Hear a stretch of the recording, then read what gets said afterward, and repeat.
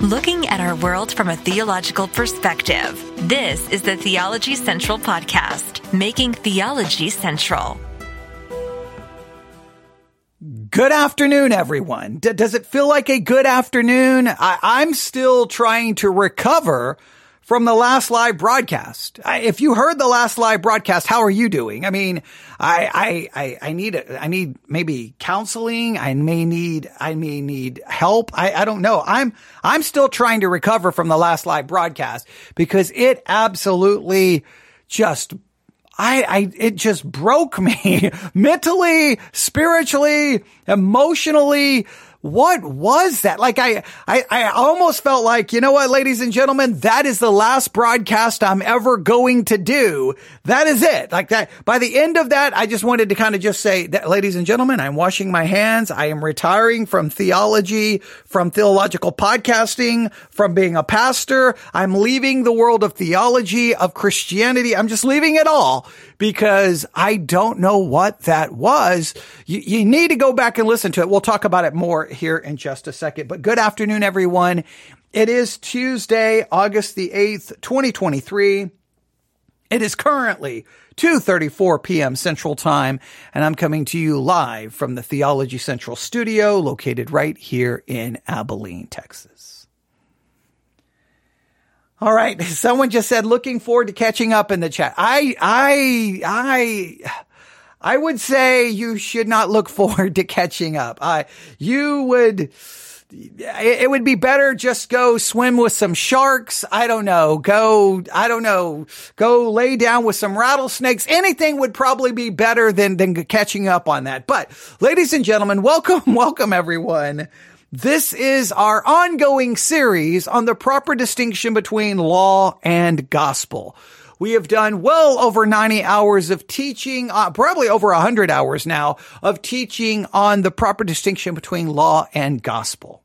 And I do know that some of you have emailed me and told me, I'm done listening to you because you keep saying the same thing over and over and over. It's redundant and had some very harsh criticisms for the series. And that's okay. That's okay. That's fine. Some of you have strongly disagreed with my attempt to distinguish between law and gospel. Some of you have strongly disagreed. I understand. Some of you disagree. Some of you believe that it's redundant. But I will tell you this. The last live broadcast that we did on the J.D. Greear sermon, I think it was part 3, that was the absolute greatest example of why we're doing this series on law and gospel. That was one of the most insane sermons I have ever heard. It was a complete and total obliteration of drawing any distinction between law and gospel. And I said it in the last live broadcast. I'm going to say it again. The part that went viral was J.D. Greear supposedly rebuking his church. I don't even know why that went viral. The entire sermon was an obliteration of the distinction between law and gospel. In fact, the entire sermon was preaching a false gospel. In fact, I will go so far to say that the gospel J.D. Greear preached is a false gospel. It's anathema. And that I would tell anyone who even thinks about going to that church, they should leave because it's false doctrine, false gospel. It's not even Christianity. That's how far I would go. I am still just utterly shocked. But that sermon review, that's why we're doing the Law and Gospel series. That's why I've spent all of these hours trying to help you understand what law is, what gospel is, and trying to help you understand when you read the Bible, you've got to be able to identify that verse is law. Its job is to show me my sin, condemn me, and then gospel passages are there to show me what Christ did for me. Law tells me what I'm supposed to do, and it condemns me. Gospel tells me what Christ did, and it comforts me. But so many times Christians read the Bible, take law passages, and then try to connect it to the gospel. Or try to say, hey, this is how you prove you're saved. The law can never be used to prove that I'm saved because it was not designed to prove that I was saved. It was designed to prove that I need to be saved. It was designed to prove that I'm a sinner and I cannot obey it and I need Christ. I mean, I see, in some cases, I feel like I've said the same thing 1,000 times, but in other ways, I think 1,000 times of saying it is not enough, because the entire evangelical Christian world is operating from a law perspective, not a gospel perspective. Even though they pay lip service. In that very sermon that we reviewed from J.D. Greear, he paid lip service. Your sins are forgiven. You're saved by grace. And, the blood of Christ forgives all of your sins. He said all of the right words. And then there was a very big, well, I know I said that, but let's look at this other. And then he brings in law. And it was an absolute train wreck. In fact, train wreck is not even, I need to apologize to train wrecks. Train wrecks is not as bad as that sermon. I need to apologize to every catastrophe that's ever occurred, because I should not compare that sermon to any catastrophe, because I need to apologize to the catastrophes. That you think I'm using hyperbole, but I am not. But that's why we're doing this series. So let's see how far we can get today. All right. So let's put everything back in place, right? Currently, we're doing a law and gospel redo. Why are we doing a law and gospel redo? It's because we made it about 80 something hours into the series, and I felt like that I lost the narrative. I lost the plot somehow, and that people were not connecting it. People were not getting it. And it was very disheartening to feel that way. So I kind of, someone's laughing at I said, I need to apologize to train wrecks. I do. I need to apologize to any catastrophe. Right. But all right, I digress. Let's go back through this. So I felt like I lost it a little bit. Right. So I was about ready to give up. And then I thought, what do I do? I got to restart this series. And then at the same time, perfect timing, Issues ETC, Lutheran radio program, also is a podcast. You should subscribe to it today. Issues ETC. Subscribe to the podcast. They started a series on the proper distinction between law and gospel. Oh, lo and behold, they were using the same book, God's No and God's Yes, The Proper Distinction Between Law and Gospel by C.F.W. Walther. Oh, that's good. This book contains 25 theses on the proper distinction between law and gospel. I'm like, okay, so let's just kind of, in a sense, do a restart, a reset, a redo. We'll start back at the beginning, and we'll use their program to kind of get us back on track. Now, of course, it's a radio program, so they have commercials. So we're just taking little tiny segments and utilizing that to get us back through these theses. We stopped at like theses number 11 or 12. Well, so far in our redo, they're on thesis number 4, which reads, the true knowledge of the distinction between the law and the gospel is not only a glorious light, affording the correct understanding of the entire Holy Scriptures, but without this knowledge, Scripture is and remains a sealed book. This thesis makes the claim that unless you understand the proper distinction between law and gospel, until you understand the proper distinction between law and gospel, you will not understand the Scripture. The Scripture will remain a closed book. You cannot understand Scriptures correctly until you understand the proper distinction between law and gospel. And the last episode I just did reviewing that sermon by J.D. Greear, I would say that proves that he does not understand the Scripture, because clearly he does not understand the proper distinction between law and gospel. I know that's a big claim, but that's the claim that C.F.W. Walther made in the book, God's No and God's Yes. So we're going to go back to Issues ETC. This is the third segment in this episode that we are reviewing. It's probably going to be a relatively short segment. They've done the first 2 segments. This is the third. Then they'll take a break and have a fourth. So I think this is going to be a short one, and the fourth one will be short. So we're just going to let them see where they're going to take this. Their discussion on thesis number 4 has been a little frustrating a little bit. Because I don't feel like they did do a good job maybe offering us some church history, that it seems like for the first maybe 5 centuries of church history, there was at least it appears to be a proper distinction between law and gospel, and it started fading in the 5th century, and it was almost gone by the 6th century. They quoted some church fathers, and we had our big discussion about church fathers, but clearly from the 6th century on, it seems that the proper distinction of law and gospel kind of just went away. And then you could go to Melanchthon and Luther that maybe restores it. And then after the Reformation, it was lost again. By the time you get to basically American Christianity, nobody even knows what you're talking about if you talk about the proper distinction between law and gospel. If you don't believe me, just start asking people in your church. All right. Okay. Are you ready? So let's go back to Issues ETC. You should subscribe to their podcast. I'm telling you, Issues ETC. Please subscribe to their podcast. Please, please, please, please, please. I don't agree with all of their theology because obviously they're Lutheran. I disagree strongly with their views on baptism and especially infant baptism and especially baptismal regeneration. But they're the ones talking about the proper distinction between law and gospel. So we're utilizing that to advance, to continue our series. All right, so are you ready? Here we go. I'm going to turn the volume down here because we're going to come in with their theme music as they're coming back from a break.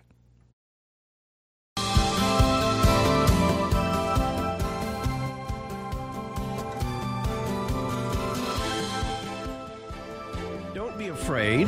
You know the Ten Commandments. You know you're sinners. And you know the gospel. I do not nullify the grace of God, for if righteousness were through the law, then Christ died for no purpose. The word of the Lord endures forever. That's an excerpt from Take Courage, Encouraging Words for Discouraging Times, from Pastor Matt Harrison, president of the Lutheran Church Missouri Synod. It's our Issues Etc. Book of the Month for June. You can find it at our website, issuesetc.org, or call Concordia Publishing House, 1-800-325-3040, 1-800-325-3040, and ask for the book, Take Courage, the Issues Etc. Book of the Month for June. Make sure you understand that righteousness does not come from the law. The law condemns us and shows us our unrighteousness. Our righteousness does not come from our keeping the law or obeying the law. Our righteousness comes by faith in Jesus Christ, and his righteousness is imputed to us. And because it's an imputed righteousness, then you cannot look to practical righteousness to prove whether someone has imputed righteousness. That is just a logical, it just makes no sense. Hey, I'm going to look to your life and determine if you're saved. Well, I'm saved by an imputed righteousness. So how are you going to look to my life to prove that I'm saved? It's imputed.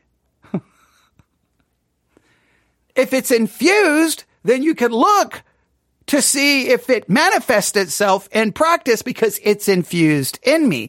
But the whole Protestant Reformation came down to we believe we're justified by an imputed or by an infused. But most Christians today, whether they know it or not, they believe in an infused righteousness, not an imputed one. It's part 4 of our series on the proper distinction between law and gospel. Pastor Will Whedon is our guest.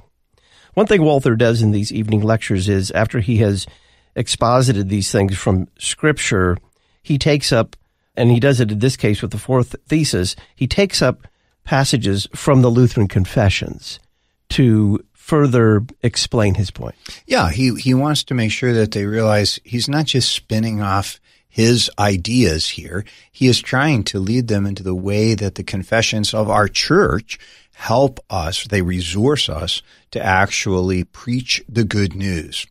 So he turns to the symbols. Before he turns to them, though, I do want to pick up one thing that I think is important.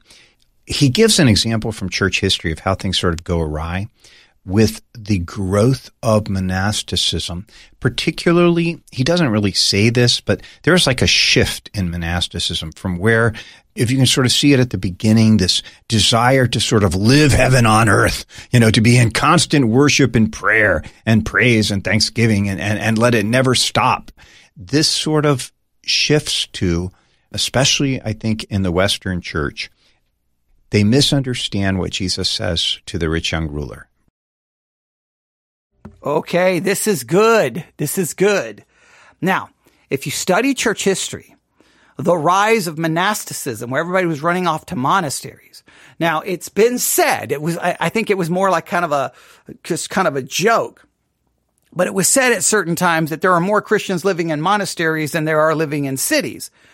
Now, a lot of people make a joke about that. And a lot of people say, oh, these people were running off to monasteries and try to earn their salvation. And we kind of look down upon it, condemn it, and say, how foolish could they be? Had they not ever read their Bible? And I understand that we all, try to act like we're so superior and we're better than them. But what I think it demonstrates is this. They read their Bibles. Now, obviously they didn't have a scripture in their hand, but you get the idea. They heard the scriptures, and they heard commands like, love the Lord thy God with all your heart, with all your mind, with all your body, with all your soul. Pray without ceasing. Meditate on God's word day and night. Study to show thyself approved. All of these scriptures, you cannot serve two masters. Forsake all that you have and follow him. Deny yourself. Die to self. They heard all of these scriptures and they were like, then I must obey them, right? I'm not going to water them down going, well, it just means read your Bible some. It just means go to church some. No, these scriptures are demanding a life 1,000% dedicated to him. I'm denying self. I'm dying to self. So if I'm truly going to live this out in any way meaningful, then the only hope is to go live in a monastery where I can dedicate every waking hour to the things of God. Prayer, study, reading, meditation, serving, praising. That's the only way I can fulfill the scriptures, because if I take all the scriptures and everything they demand me do, I'm supposed to be meditating day and night. I'm supposed to be praying all the time. I'm supposed to be loving God above every single thing. I'm supposed to love God more than pleasure. If you take everything the scriptures tells us we are supposed to be doing, you could see why some would say, how do you do this? How do you do this with a family? How do you do this and go to work? How do you do this? And I'm going to join a monk. I'm going to become a monk. That's the way to do it. They were taking the law seriously. Now the problem is, what they should have realized is the law should have driven them to the point to say, I can't do this. I cannot do this. But Christ did it for you. It's to drive you to Christ so that you can trust in his obedience, and then his righteousness is imputed to you. Now, it's still a call for us to pursue putting God first. It's a call for us to pursue meditating on Scripture. It's a call. We're still called to pursue it, but we realize that our salvation is not dependent upon it, and it's not it doesn't prove our salvation, because again, if it was there to prove our salvation, you would all fall short, because you don't meditate on God's word day and night. You don't pray without cease. You don't even come close to doing these things. You don't love God with all your heart, mind, body, and soul. You're constantly finding yourself serving two masters. Okay? Where your treasure is, that's where your heart will be. Look around, your heart's always in the wrong place because you treasure the wrong thing. We constantly fall short of this. So they were trying to go, and I think this is where the law and God, I think monasticism is not what obliterated the proper distinction between law and gospel. Monasticism was proof that the idea of law and gospel had been obliterated. I think it's a symptom of the problem. It's not the cause of the problem. It's the symptom of the problem. Walther points this out. Jesus said, hey, if you would be perfect, go get rid of everything you have and come follow me. And Jesus did this, looking at the young man and loving him, because the guy had an idol. And what was the idol? His stuff. And he thought he'd kept all the commandments. And Jesus takes the first commandment basically and shows him, sorry, son, you haven't kept any of them this way. Because by breaking this one, you've broken them all. And if you don't hear that passage that way, if you hear it as, oh, wait a minute, a crushed, contrite sinner needs to go sell everything that he has and give it away to the poor and then come and follow Jesus by becoming a monk, then he'll have eternal life. Well, that's the state of many of the people who became monks, especially in the Middle Ages, the later Middle Ages. And it's the case with Dr. Luther himself. He became a monk in order to save his poor soul. He thought that's what he had to do. So Walther encourages us to remember the agonies of our dear Luther, considering the darkness that reigned in his day. We must say, compared to others, he had already gained a great deal of knowledge from the beginning of his career with the law and the gospel, but he didn't quite know how to distinguish them. And the result was, when he heard that in the gospel the righteousness of God is revealed, he heard that as law, as in It's bad enough that God gives us the law, but then in the gospel, he makes it worse. He demands even more of us. So he hated the gospel. But of course, he didn't really understand what the gospel was. But when Luther begins to get this, when he sees that the gospel is not God telling you the kind of righteousness you need to come up with on your own, but the righteousness he wants to freely give to you, then all of a sudden, the reformer has this brilliant light go through his mind. He runs through the whole scripture. He recounts this in his preface to Romans, how he just chased through the scriptures, thinking about the righteousness of God, the wisdom of God.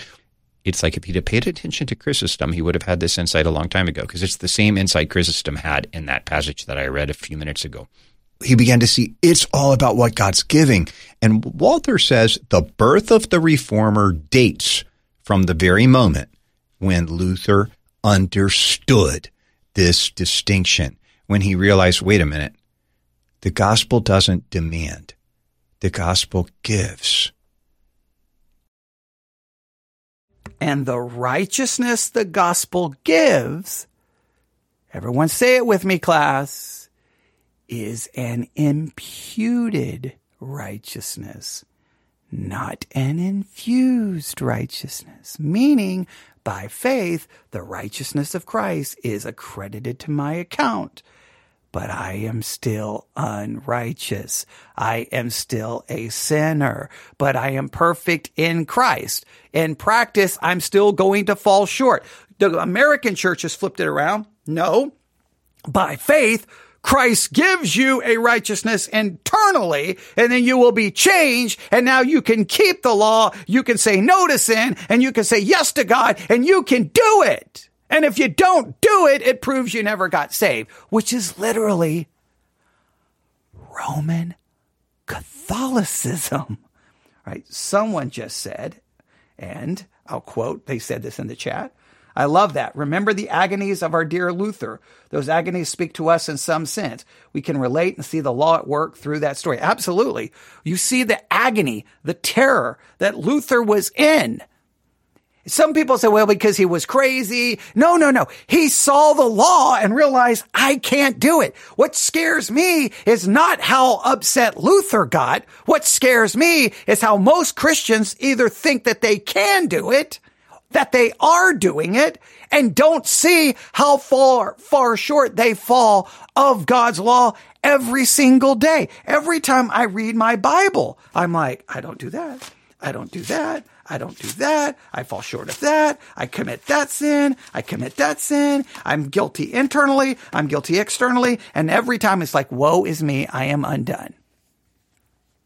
My hope, the gospel. Now, does that mean I just sit back and go, well, do what I want? Just speak the way I want? Who cares about corrupt communication? Think the way I want? Who cares about? No, I realize, man, I still am so far, thank goodness for the gospel, but because of gratitude, let me try to continue to work and fight against this sin and grow in grace and grow in practical righteousness, even though that practical righteousness will never be sufficient. One, to prove that I'm saved, because it will always fall short. And two, it's insufficient to save me because I'm not saved by what I do, can do, should do. I'm saved by what Christ did. And it makes me that much more grateful for Christ. But your ongoing sin should constantly humble you as well. The law demands. If a passage is demanding something of me, it's law. If the passage is declaring to me God's righteousness, it's offering that to me as gift. And that really set Luther free. As it set him free, he began to teach it. And of course, the more he taught about it, the more it began to spread and the more people began to hear it and believe it. It's a wonderful thing. So we move to the apology of the Augsburg Confession. Here you hear Melanchthon basically running right down the track that Luther had taught him to run down. He says, for rightly to understand the benefit of Christ and the great treasure of the gospel, which Paul extols so greatly, we must separate as far as the heavens are from the earth, the promise of God and the grace that is offered on the one hand, from the law on the other hand. That's so crucial, right? If you're going to get what the gospel is, You can't mix into it the dictates of the law. The Word of God preaches the gospel with ever so great comfort, but you're going to not obtain peace with it if you forget that the Holy Bible also contains passages of law, and then you come across the passages of law and you forget, oh, wait a minute, this is a passage of law. This is not a passage of gospel. Wait, this one's showing me my sin. This one's pointing me to my Savior. I need to know the difference between these two. And God uses both all the time in both Testaments with his people. The one, as I said earlier, to keep us humble, and the other to keep us from despair, to preserve us from despairing of our salvation. But then, after the apology to the Augsburg Confession, then Walther moves along to the Formula of Concord. He goes to a passage in the Epitome where we read, "We believe, teach, and confess that the distinction between the law and the gospel is to be maintained in the church with great diligence as an especially brilliant light, by which, according to the admonition of St. Paul, the word of God is rightly divided." And the Solid Declaration, of course, repeats the same thing, goes a little further. As the distinction between the law and the gospel is a special brilliant light, which serves to the end that God's word may be rightly divided, and the scriptures of the holy prophets and apostles may be properly explained and understood, we must guard with a special care in order that these two doctrines may not be mingled with one another, or a law made out of the gospel, whereby the merit of Christ is obscured and troubled consciences are robbed of their comfort, which they otherwise have in the holy gospel, when it is preached genuinely and in its purity, and by which they can support themselves in their most grievous trials against the terrors of the law. I mean, to put it very practically, when you think about how you confuse them, it's whenever you try to make a bridge between them or join them together so that, do you remember this stupid song that used to be around when we were kids, Todd? Love, love, love, love. The gospel in a word is love. Love your neighbor as your brother. Love, love, love. Do you remember that song? Vaguely, yes. Vaguely. It's etched in my memory, sadly. But it's like, no. What that should be is love, love, love. The law in a word is love. Love your neighbor as your brother. Love, love, love. That would be true. That's not the gospel. The gospel is God's love for you. In fact, St. John says it so clearly in 1 John 4, not that we have loved God, but that he loved us and gave his only begotten Son to be the atoning sacrifice for the sins of the world. So, that's so true. Telling you to love people is not the gospel. That is the law, because you're going to be like, well, I won't love them enough. Exactly. You are condemned. But God loved people for you perfectly. In him, you then meet the requirements of love. Anything that tells you to do something is law. Anything that tells you what Christ has done for you is gospel. You must make this distinction. And you'll notice he's reading the Apology of the Augsburg Confession, the Book of Concord. Those are Lutheran confessions, Lutheran doctrinal statements. They're what they may be. I would have to look. They may be the only denomination that in their actual doctrinal statements actually have the proper distinction between law and gospel literally right there in them. So, I mean, I love that about Lutheranism. I love that about confessional conservative Lutheranism is they maintain and understand this distinction between law and gospel. Just wish they didn't have baptismal regeneration and infant baptism in it. And because I believe in some ways the baptismal regeneration blows everything up, because at least how I was taught as a Lutheran is that, yeah, these babies were baptized, but they could lose their salvation. I'm like, whoa, my goodness. How can you believe you can lose your salvation and still maintain a proper distinction between law and gospel? Oh, man. Then I want to lose my ever-living mind there and just like go crazy, because that to me is you're now making it a law-based gospel because you can lose it. Like, oh, That is so but they understand that they baptize these babies and then they grow up and they don't believe and they grow up and they don't care, even though they claim that their sins were washed away and they were regenerated. And no, either baptism saves them and they're saved, period, or they're not. And if they're not, then why are they not? Because based off what they do or don't do. Like the whole thing just becomes a mess. But I do love the fact that, hey, the Lutherans have this. It's a treasure that everyone should greatly learn from, and we should all learn to how to rightly divide the word of truth. And you can talk about all the different ways we should rightly divide the word of the truth, but one of the main ones and first ones is a proper distinction between law and gospel, because if you do not, the Bible's a closed book. You won't understand it.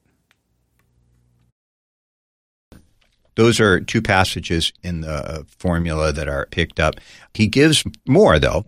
He goes back in Article 5 and says, now, in order that both doctrines, that of the law and of the gospel, not be mingled and confounded with one another, and what belongs to the one may not be ascribed to the other, whereby the merit and benefits of Christ are easily obscured, and the gospel is again turned into a doctrine of the law, as has occurred in the papacy, and thus Christians are deprived of the true comfort which they have in the gospel against the terrors of the law. And the door is again opened in the Church of God to the papacy. Therefore, the true and proper distinction between the law and gospel must, with all diligence, be inculcated and preserved. And whatever gives occasion for confusion between the law and the gospel, that is, whereby these two doctrines of the law and the gospel are confounded and mingled into one doctrine, should be diligently prevented. The damage that comes with the mingling of the law into the gospel is what he saw to be the key evidence of where the Roman Church went off the rails. When he's talking about the papacy, especially talking about you go to the church and you hear sermons that are exhorting you for nothing but good works with no mention of what Christ has done for you.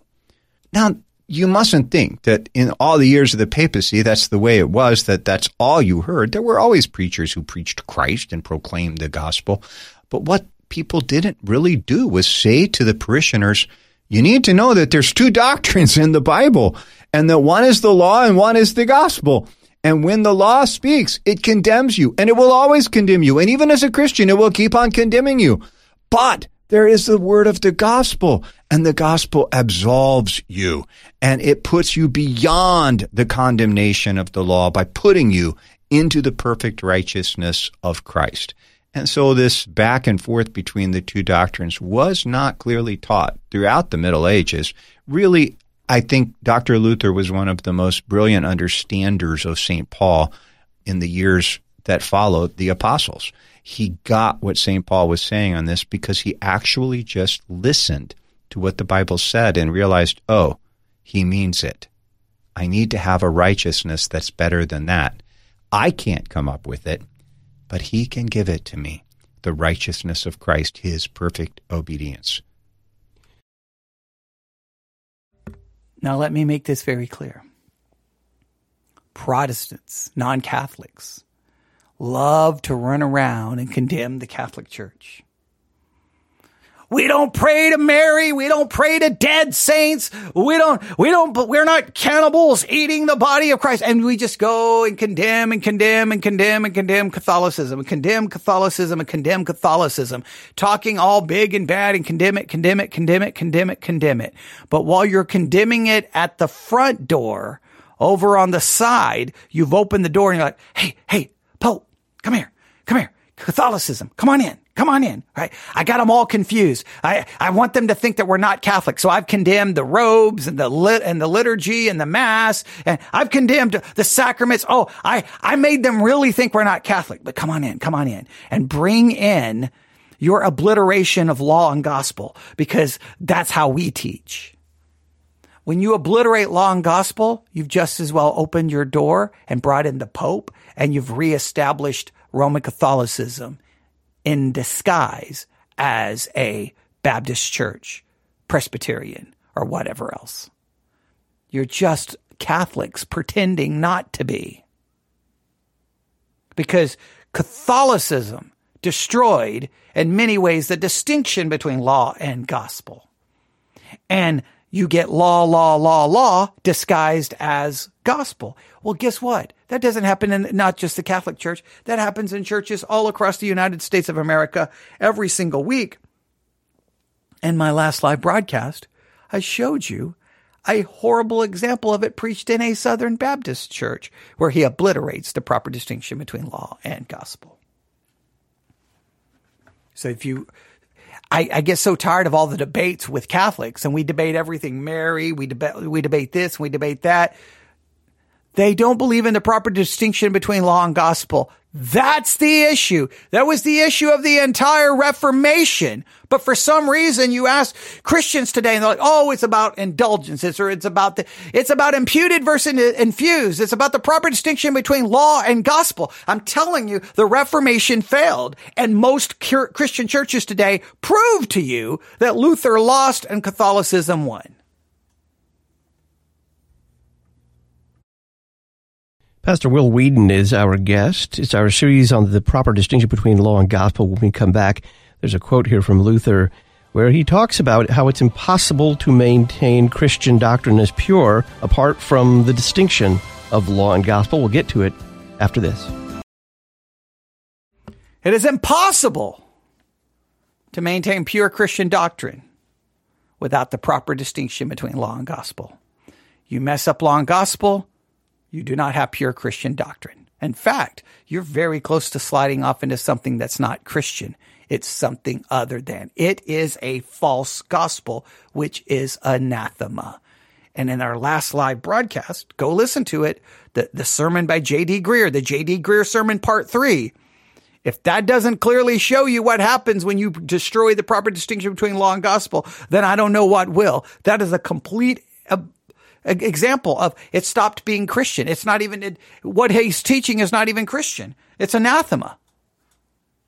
Because he obliterated the proper distinction between law and gospel. Without the proper distinction between law and gospel, you cannot understand the Bible, you cannot rightly read it, and you will not have pure Christian doctrine. That's why the proper distinction between law and gospel is so essential. Next time, we'll finish the very last segment here. Okay, does that mean unsaved? Good question. This is what I would say. If we listen to the sermon that J.D. Greear preached, that is not salvation, because he clearly makes it known that your salvation is dependent on what you do. So that can't be salvation because you're not trusting in the finished work of Jesus Christ. Someone can be trusting in the finished work of Jesus Christ, right? Because that's where salvation is. It's your trust in the finished work of Jesus Christ. But obliterate the proper distinction between law and gospel. Your salvation is not dependent on how theologically sound you are. Your salvation is dependent on the finished work of Jesus Christ. So if someone has put their faith in Jesus Christ and they're trusting in him and him alone for their salvation, that's where salvation comes from, because the righteousness of Christ has been imputed to them. It would just mean that they're no longer trafficking in pure Christian doctrine, and they may be preaching a gospel, and that gospel is anathema. If they're if they're believing in their false gospel, which is they're looking to their works and not to the Christ, then they are anathema. Now, if they're just confused, but they're still trusting in Christ, the problem is we can't make that determination. Here's what I would point to people to. If you give me a specific situation and I look at the person, my focus is, what are you trusting in for your salvation? And they say the completed, finished work of Jesus Christ and his imputed righteousness, then okay, that's salvation. If they say they're trusting in what they do, well, then that's a problem. Some cases, they're just theologically confused, like we've all been at different times in our Christian life. And I'm still theologically confused. I still have things I haven't figured out and never will figure out. And I know I will die still being wrong about many things. But I feel convinced that the proper distinction between law and gospel is the right way to think. So, what the key for salvation is, are they trusting in the finished work of Jesus Christ? That's the key. That's the key. I'm not looking for a theological test first and foremost. I'm looking for, are you trusting in Christ? Now, the theological test would come what do you believe about Christ and what do you believe about God, obviously. If that makes sense. Now, J.D. Greear, if he believes the gospel he preached, well, that's a false gospel. And I would say that's anathema. Because he did not preach anything remotely close to a biblical gospel. It was so much works-based. It was better Roman Catholicism than Roman Catholicism itself. That's the issue. What are you trusting in? I'm trusting in the work of Christ, his imputed righteousness. Where is your confidence that you're saved? If you start pointing me to your works, that's where I get confused. That's where I'm going to be like, oh, there's a problem.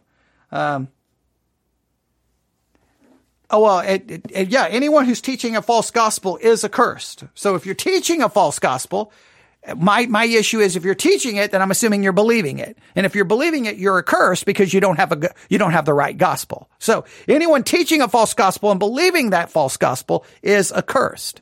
I will always try to be understanding that someone could be saying something about the gospel and it just shows that they just don't understand. But when you really set aside the doctrine and say, let's talk.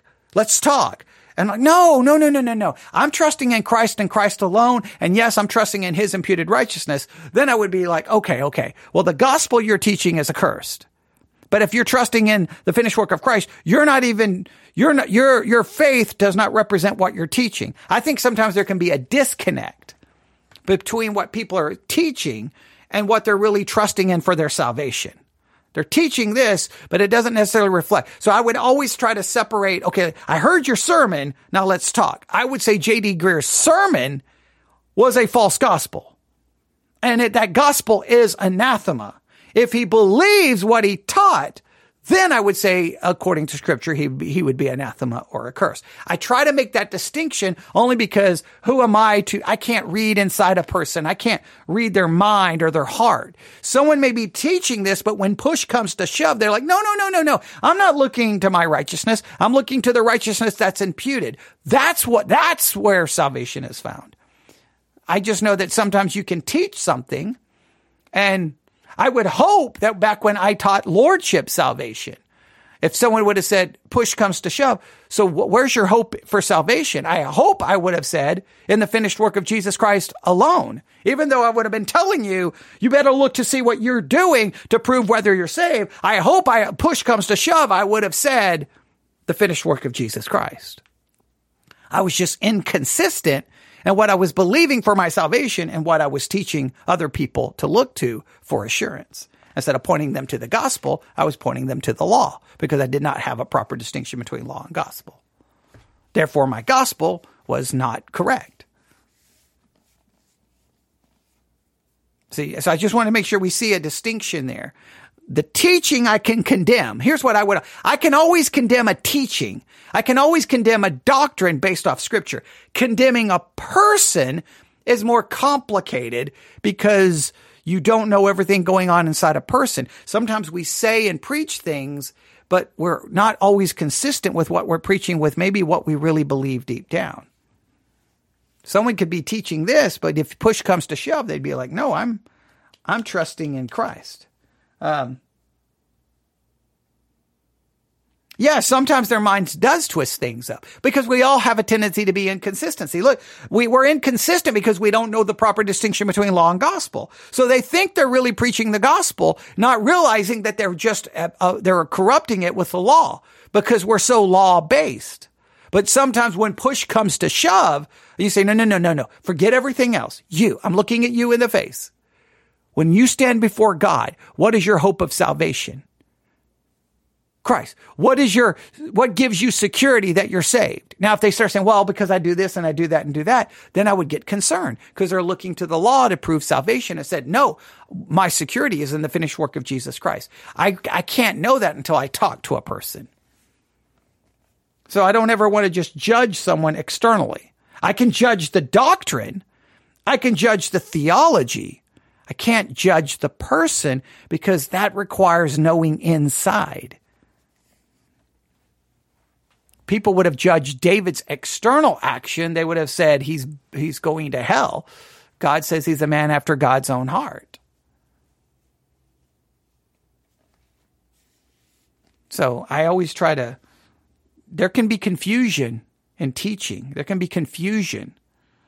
There's a level of confusion that obviously doesn't impact your salvation. Then there's confusion that would go to the very heart. You don't believe Jesus is the eternal Son of God.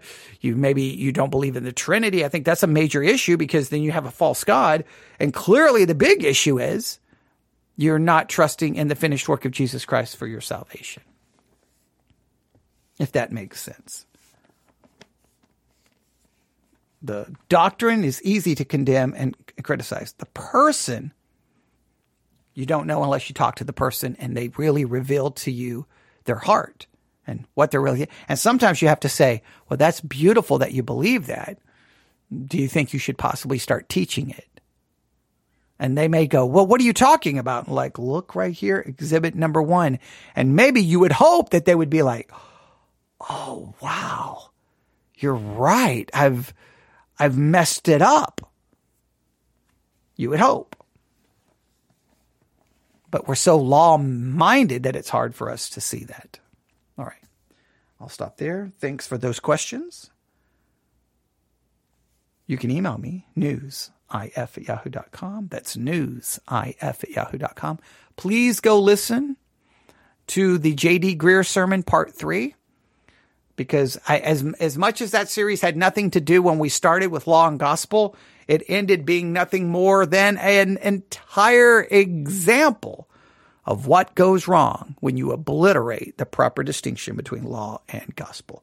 Please subscribe to the Issues ETC podcast, and please find God's No and God's Yes, the proper distinction between law and gospel by C.F.W. Walther. Please, please, please, please find it.